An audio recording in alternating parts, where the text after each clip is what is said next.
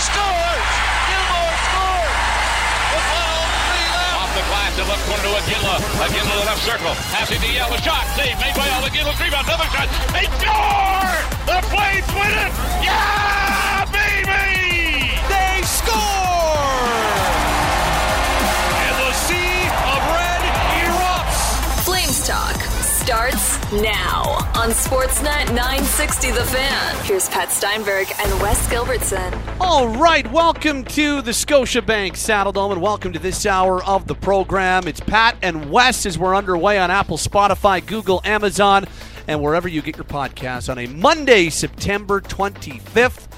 That was we are now officially 1 game and 10 goals into the preseason. I don't know. Well, I can actually, I did the research a little earlier. I can tell you I've never been a part of a game where one team has scored 10, because I would remember a preseason game where 10 were scored.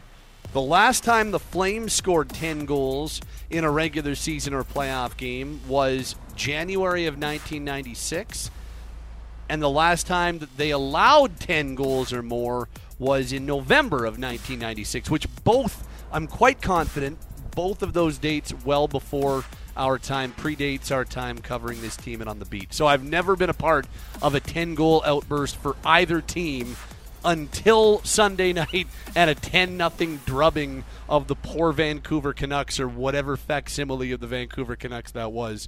That was, I don't know what the hell we take from that game. I really don't. But I can now say I've been a part of a double-digit outburst for a team that I cover. I was reminiscing this morning as we watched morning skate, actually, about the night that the Flames, because I was there, the night that the Flames scored 9 in Columbus. I don't know if you remember that game. John Tortorella, the 9th one really hurt us. That was us. the famous Torts quote. Yeah, I think it might have been the 8th one. The 8th one? Okay. I think the 8th one really took the wind out of our sails.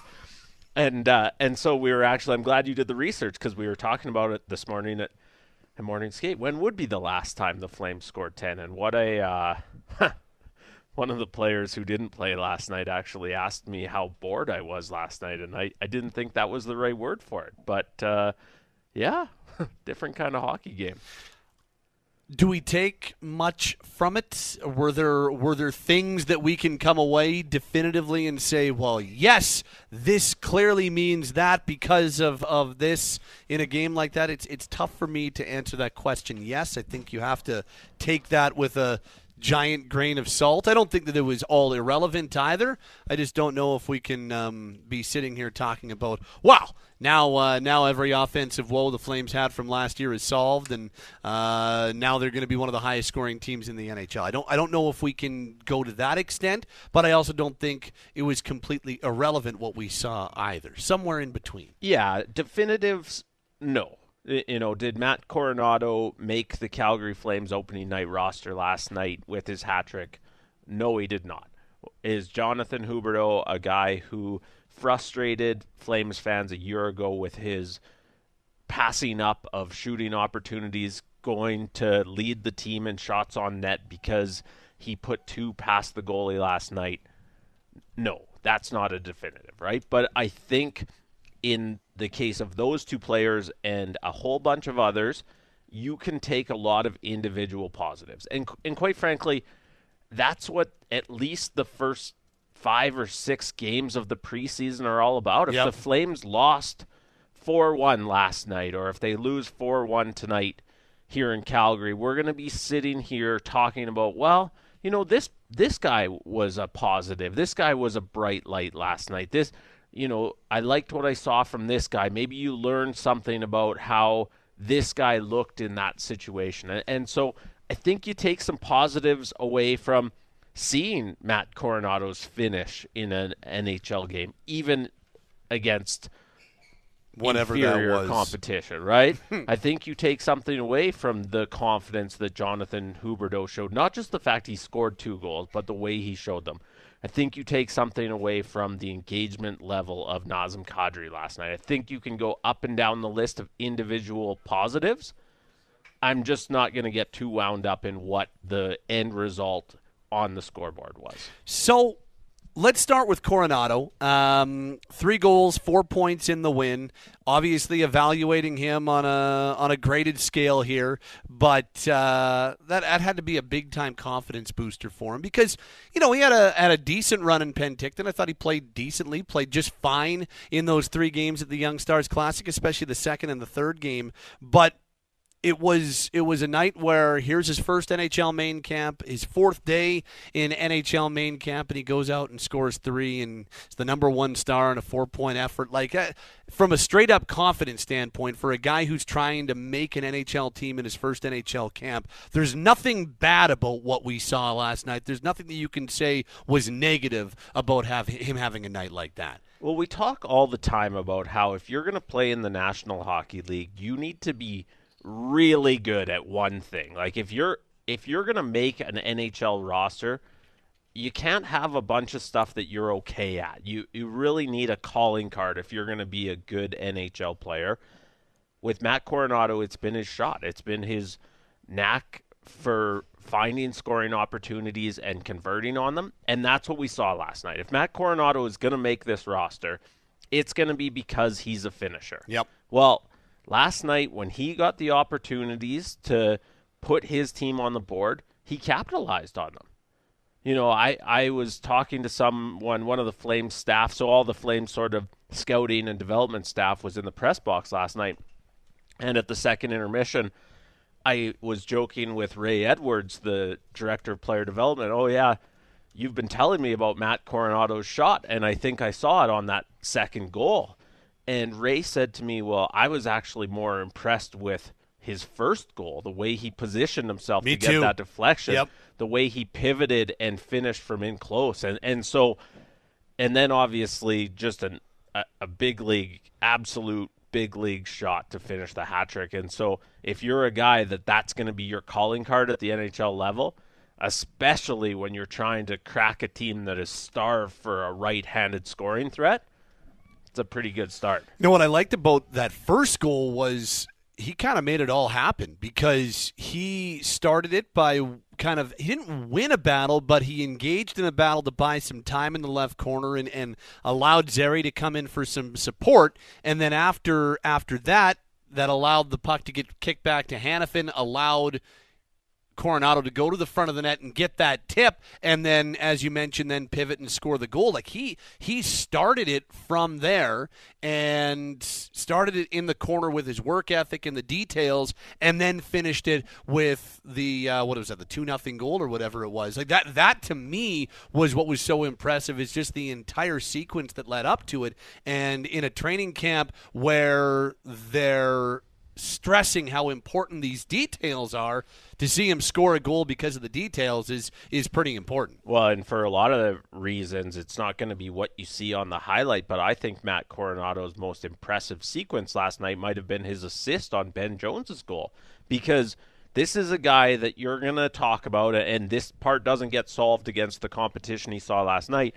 The question with Matt Coronato at his size and his age, without that opportunity to have put a ton of muscle on his frame yet, the question is going to be how he handles himself against the bigger, stronger defensemen. Can he win those board battles? And last night, on the sequence that resulted in Ben Jones's goal, he won that battle against Jack Rathbone, one of the better players in Vancouver's lineup last night. He won that board battle for 20 feet along the end boards before he set up Ben Jones. Rathbone stuck with him. I'm not sure how invested anyone on the Canucks was at that point, but for Matt Coronato to stick with that puck in the offensive zone and ultimately set up one of his teammates for a goal, I thought that sequence was as much of an eye-opener from an evaluation standpoint as the 3 put in the back of the net himself. Here is Matt. This is from Sunday night. He was typically humble and not super comfortable talking about himself, but he tried anyway when talking post-game on Sunday night. Just trying to find open space when I don't have the puck, always moving without it. I think there were a bunch of great plays by other guys that set up a bunch tonight. So it's just always, for me, I'm always trying to move and get open in spots where I can shoot. Is it a conscious decision to make sure that, I have a shot, I've got to use it, instead of deferring to others? I think you shoot when it's the right time to shoot. I definitely look to make plays, but today just a couple good opportunities. Is it a confidence boost for you? Like, does a game like that make you feel like, okay, yeah, I can do this a little bit? Yeah, like it feels good. Like, obviously the team played great. I thought like our line had some success with winning battles and getting on the forecheck, but I think just we played a good game as a team overall.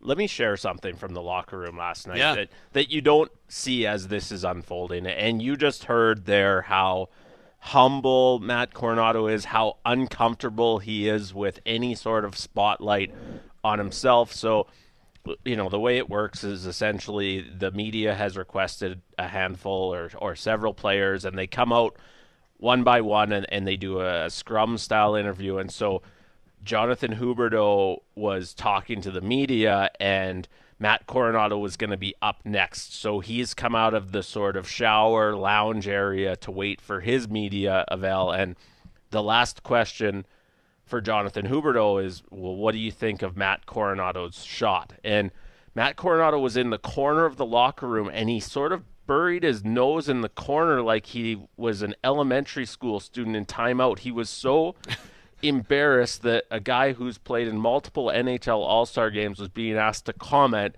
and more embarrassed that Huberdeau was just raving about what a great shot he had. Yeah. And I just thought that was such a neat insight into a guy whose talent level is at this point outpacing his comfort level with the spotlight and all that comes with it. And I don't say that in a critical way or a negative way. It was just a really funny moment to see this young guy thinking, oh my goodness, why are they asking Jonathan Huberdeau about me? It was a really neat capper on what had to have been a pretty special night, even if he wasn't willing to admit it. Well, and as this text comes in, and I think it's a really important text, it says, I don't care what level of hockey it is, it did show that Matt Coronato's got a great shot in great hands, and he can score in this league. And I think what's important for me last night was that he did the things that the Flames want him to do. And regardless, it's on a graded scale against whatever competition that was, but he led the team in shot attempts with 6. All 6 of his attempts were deemed scoring chances from natural stat trick, and 2 of them were slot opportunities or of that high danger variety. So you're in and around the house area for all 6 of your attempts. 2 of them are right from in between the circles. You score 3 times, and you also got 3 more attempts on top of that. He was putting pucks towards the net, and he was getting himself in good opportunities and good spots to score. That's positive. And now the next test is he's going to play Monday night in the other half of the split squad game in Seattle against a much better roster. Now he's got to do that against other opposition. Now he's got to do that against, the Oilers and the Kraken and the Kings and the other good teams in the Pacific Division. And he's got to do it against NHL competition on a nightly basis. And even has to do it against better competition on a preseason basis before he can get that opportunity to do it in the NHL when it comes to regular season games. But at the very least, his first game, those are the things the Flames want to see from him. Those are the strengths that he brings to the table. And I think it's important to remember, it was against rotten competition last night, but how many times have we seen this? Like, we're going to talk about Jacob Pelche later, and I want to dive in more on Jacob, but I'll just use this little example first. Jacob Pelche would tell you, as a highly touted young player, his last 2 training camps have not been very good because he put a lot of pressure on himself, especially last year when people were saying that he was likely going to make the team. He put so much pressure on himself to go out and take advantage of that opportunity. No different than the type of pressure that Matt Coronato's feeling, and he went out and scored a hat trick last night, right? If we look at some of the better shooters that have come through Calgary in the time we've been covering the team, someone can correct me. Maybe I'm not remembering properly, but did we see Sean Monahan score a hat trick in the preseason? Did we see some of these young players do that. It didn't prove to be a problem that they didn't, but I'm just saying you don't see this all the time. Yep. So, yes, was Vancouver's goaltending awful? Absolutely. Did Jet Wu look like he was going to get reassigned to the Hitman even though he's aged out of the WHL? Yes, he did. Noah Juleson, that is my God. There most were difficult game I've seen a human play hockey ever. But Matt Coronato had the opportunities and finished them. And that is about all you could ask out of a 20-year-old in his first preseason game. Yep. It's just going to get tougher tonight in Seattle. He's going to see far better defense than he saw last night. But what a great springboard for the next 2.5 weeks as he tries to take advantage of an opportunity to make this team. This text, a good segue. It's Steinberg West along with you. This hour of Flames Talk underway on a Monday. It says in the regular season you want results and positives are second. In preseason you want positives and results are second. Yesterday's game was full of positives, so regardless of the result, which was also good, you take the W and the positives and move into the next game. And another one of those positives was the play of Jonathan Huberdeau.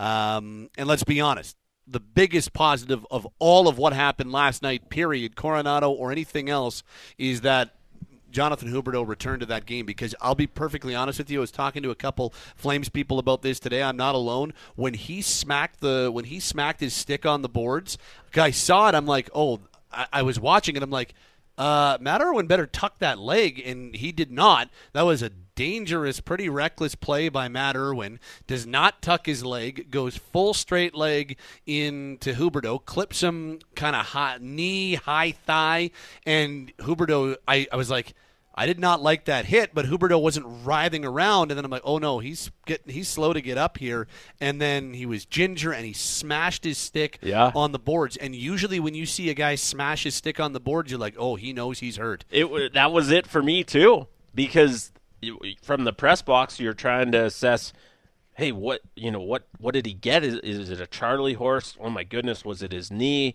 What exactly did he hurt on the collision? But when you see a guy react that way, whether it's slamming his stick or throwing his helmet, or you see some of those emotional reactions on the way down the tunnel, they usually know it's bad.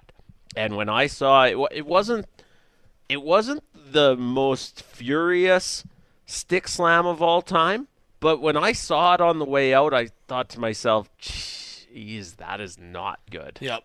And then he comes back 5 minutes later, sits on the bench for a little bit, goes for a spin in a commercial break. He's just fine. Next shift, he scores a goal. So you're like, okay, that's he's probably a little ginger, a little Charlie horse type thing. So he's probably a little ginger right now, but he's fine. He'll be okay. So that is the biggest positive of all, is that your franchise player didn't go out with a significant injury on a reckless play in the first game of the preseason. On top of that, he scored twice. He looked energetic and dynamic all night. And it was just a positive night for a guy who needs more positivity. And, yes, I understand for the texts that have come in to cool down, it's the preseason. Yes, we're very well aware who they were playing last night, the quality of competition, what it means in the standings. There are no illusions or delusions of grandeur here. But for a guy who is trying to bounce back from a miserable season, for him to go out and have a really positive night, that was also a nice sign, too, because the more positive things you can have in late September and early October, there's nothing wrong with that, and maybe you can carry some of those positives into mid-October and November and beyond. Like all you're looking for right now is some things to say, yep, you know what, that was good. Now is that going to be something that we see more of going forward? Because for anyone who's listening who doesn't maybe buy that you can take those positives and move forward with them, it's the exact same with the negatives. If you go through an exhibition slate as a guy who prides himself on producing at the NHL level, and you have no points or 1 point in the preseason, you carry some doubt into the regular season. And you can ask guys in the locker room, and they'll tell you that. You try to block it out, but that momentum can work the other way for you. And so for Jonathan Huberdeau, a guy who has talked endlessly, maybe not his doing, he keeps getting asked about it, a guy who has talked endlessly about his rediscovered confidence and seeing a sports psychologist in Montreal to digest what happened last season and how to move forward from it, I think last night was a big step in the right direction. Does it mean anything? He said so last night after the game. No, it really doesn't. But that's just another boost in confidence for a guy who needed a couple of them. And he shot it. He shot it twice. Those were his 2 shots on goal, the 2 goals. He had 2 additional attempts on top of that, and we know how big a storyline that was. In fact, he joked about it on Sunday night, like, I guess I can shoot it. But he put pucks towards the net, and I think that's it's game 1 of the preseason. But if we see him put more pucks towards the net and defer less to passing this year than what we saw last year, that also is a positive, because head coach, jump in, I'll play Ryan Huska in just a second. He spoke about it Monday morning, but that's a positive too, that you give a little bit of a different element to your offensive arsenal too. Yeah, absolutely. And go ahead and play the Ryan Huska clip, and then let's chat again after. He was asked a little bit about, and by the way, Huberdeau's not playing in either of the split squad games against Seattle, but the head coach of the Flames was asked a little bit about Jonathan Huberdeau on Monday morning. Yeah, I think you always do when there's a chance for him to shoot. He is a pass-first guy, and he would probably tell you that his whole life he's been told to shoot more, I'm guessing, is probably his reaction to that. But getting him to understand that there's a time and a place to pass and there's a time and a place to shoot, I think, is important. And the one that steps out in my head was last year in L.A. in overtime. We want you to shoot in that situation. It's just ingrained in him that he's a pass-first guy.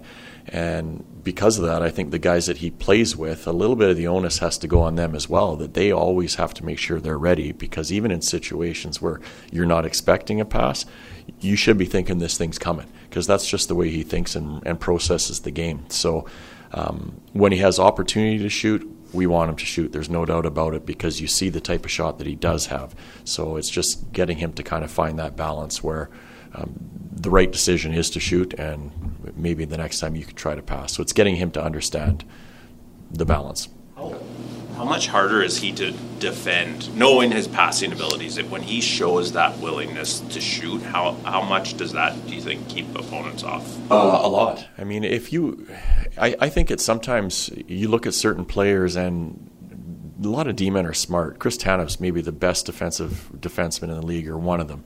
And he knows tendencies of certain players, so he'll always play pass against certain guys.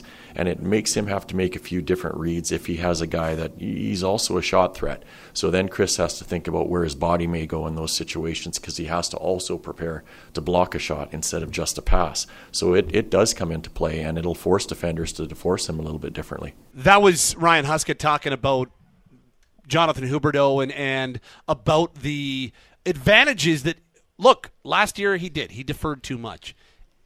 If that is something that we see less of this year, and he doesn't pass up on some quality shooting opportunities the way that he did last year, and I honestly think that comes as much with confidence and as much with feeling good about your game as anything else.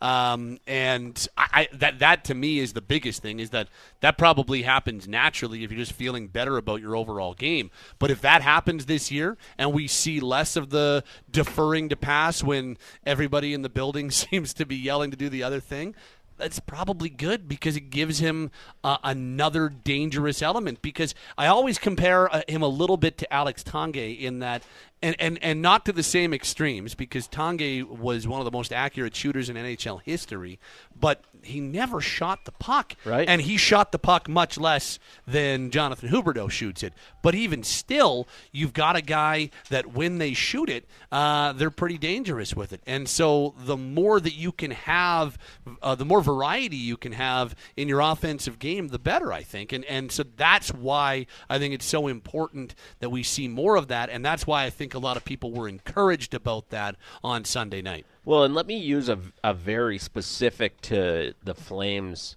example that really jumps out to me is, Johnny Gaudreau loved to find that little postage stamp short side shelf, right? He loved to try and squeeze that puck over a goalie's shoulder on the short side.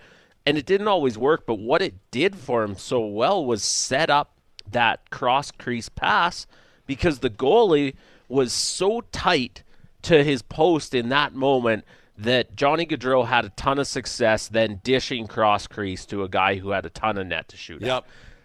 It's not just the goalies, but the defensemen also, and you heard me ask Ryan Huska about it. If Jonathan Huberdeau has shown that willingness to shoot, you have to defend him differently. And we know he can shoot.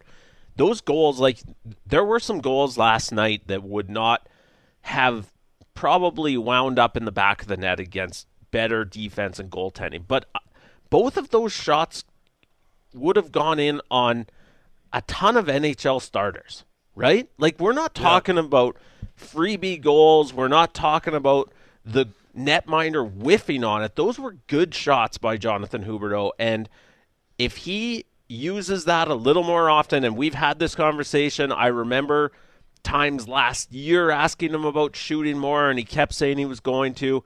He's always a guy who's going to revert to pass first, but if he is willing this season to fire it a little more often, it's going to make him that much more difficult to defend.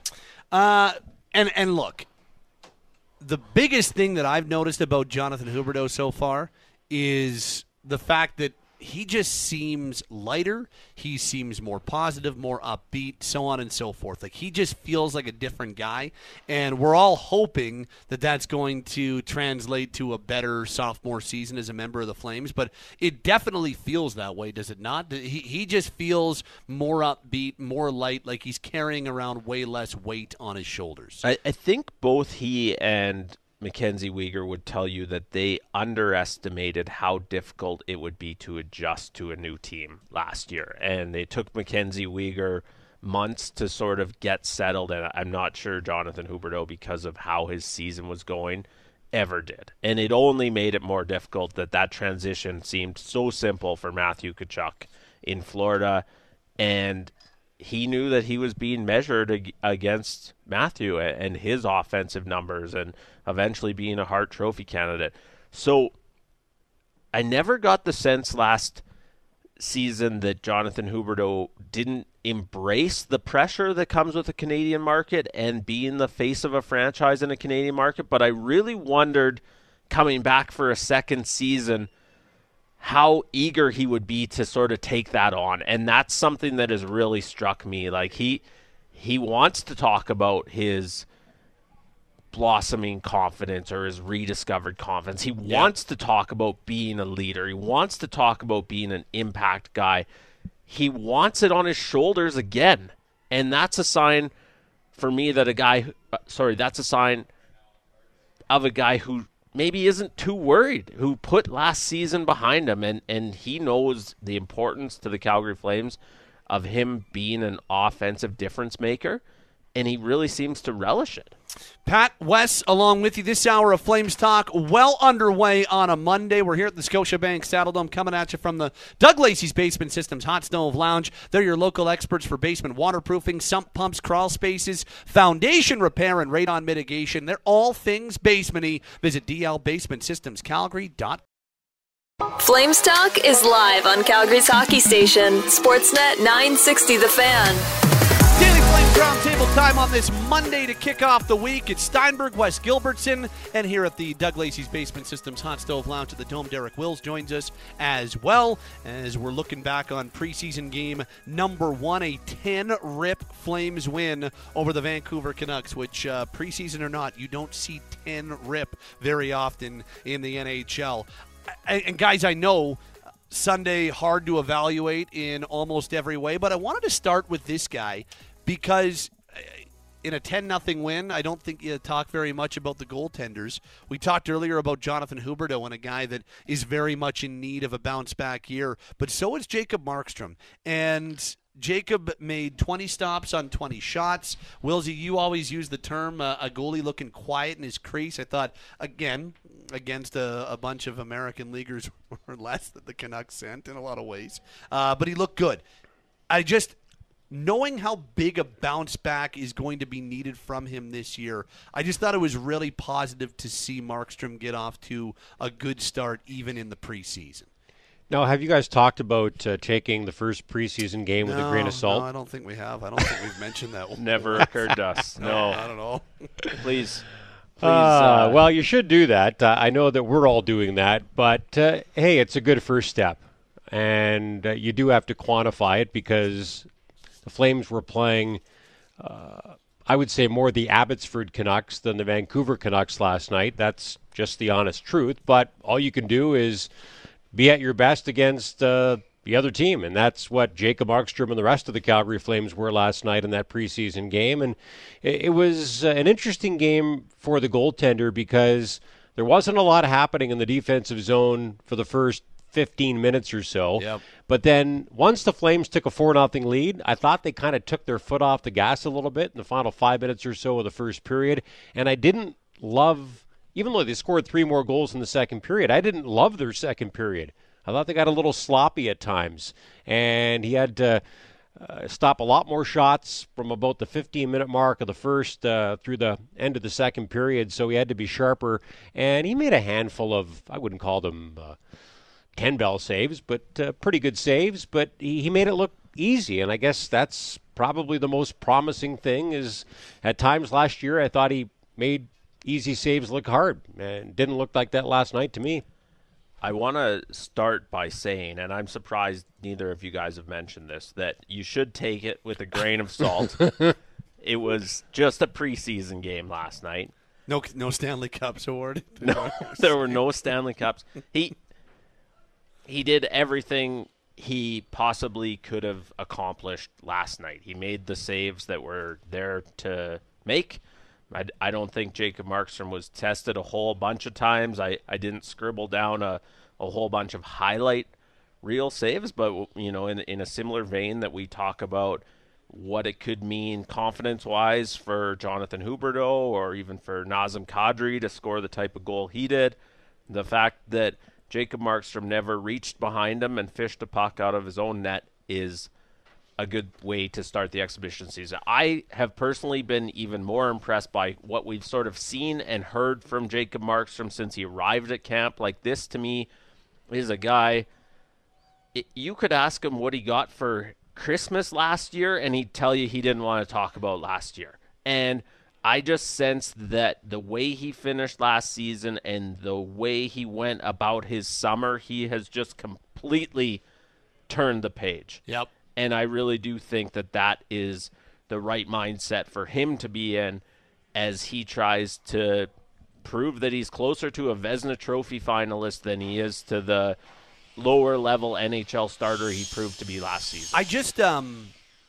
I think any time you can have positivity right now with this group, it's good. And any time that you can point to something and say, hey, that's positive compared to what happened last year, that's good. And so Jacob Markstrom had a pretty miserable season, all things considered. And while the final quarter was much better and he finally started to show us a little bit more of the Jacob Markstrom that we believe he can be, you want him to get off to a good start. And part of getting off to a good start is having a positive preseason. And a positive preseason looks different for veterans than it does for guys fighting for spots, but it's still, he's upbeat and he's far more smiley and he's got a seemingly better mindset than he did last year. And so for him to start training camp and start the preseason with a shared shutout and to just look very calm and quiet, I thought it was a nice, small but nice first step for number 25. Yeah, I said on the broadcast last night that of all the players, I thought Chris Tanev physically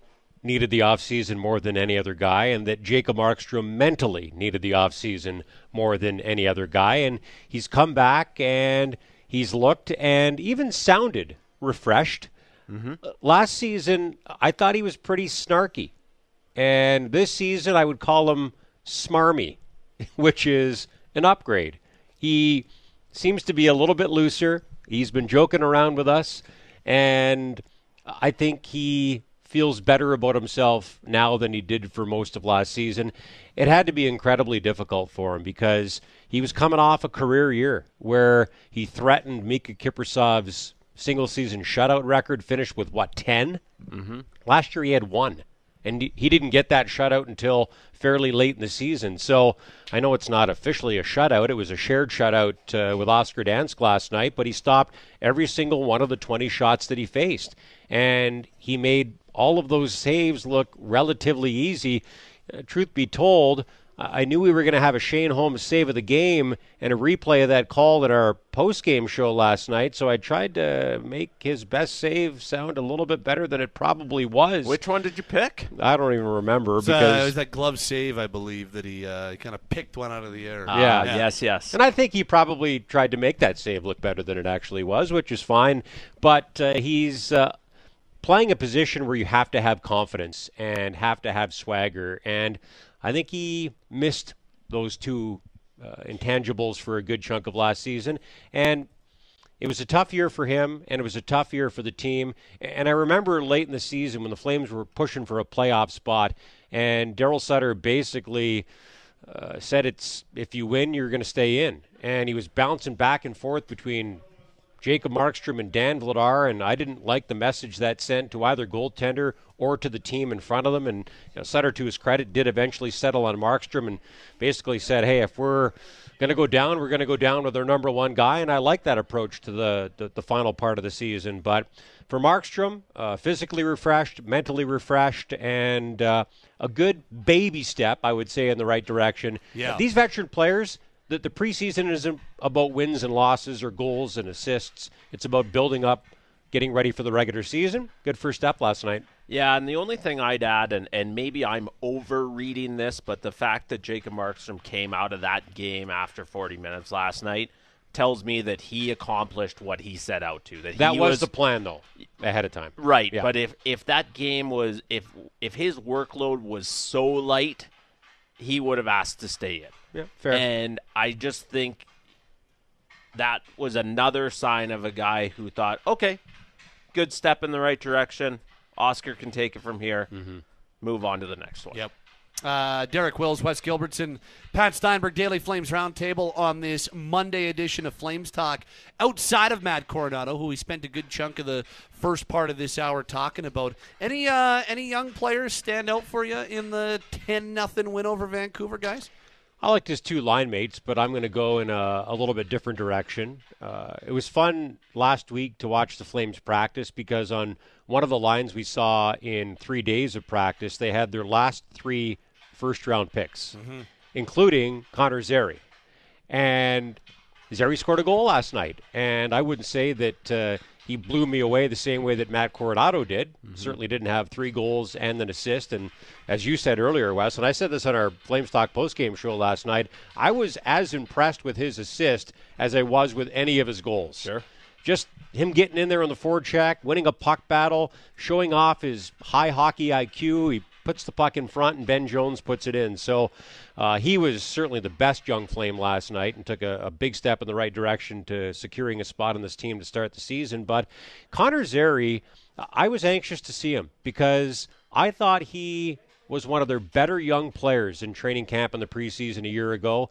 Went back, took another step forward at the AHL level, and now he's back and trying to prove to the Flames that he can be more than just a top 6 guy, which is what he's been his entire career. They don't have an opening in their top 6. But someone in the top 9 is going to be playing on the right side of that first line. That's not going to be him. So the fact that he was centering what I would call the 4th line last night, I think that was a test in a sense. Can you be a bottom 6? Can you be a 4th line player? The Flames' 4th line is going to look a lot different this season than it did last season. You don't have Trevor Lewis to center it anymore, or Milan Lucic to play on the left side of it.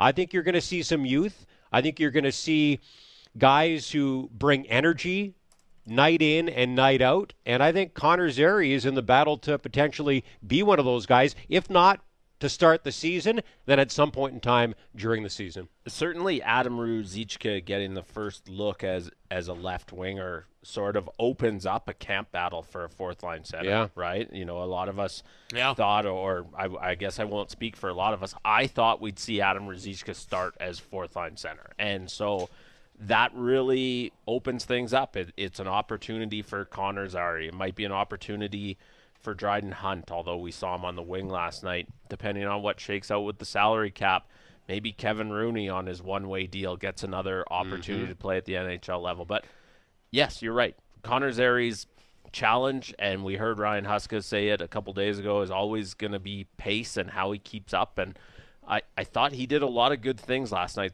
The goal is sort of a bonus. I wrote down a couple other young guys that I thought we saw spurts from, and this is an addition, obviously, to Matt Coronato.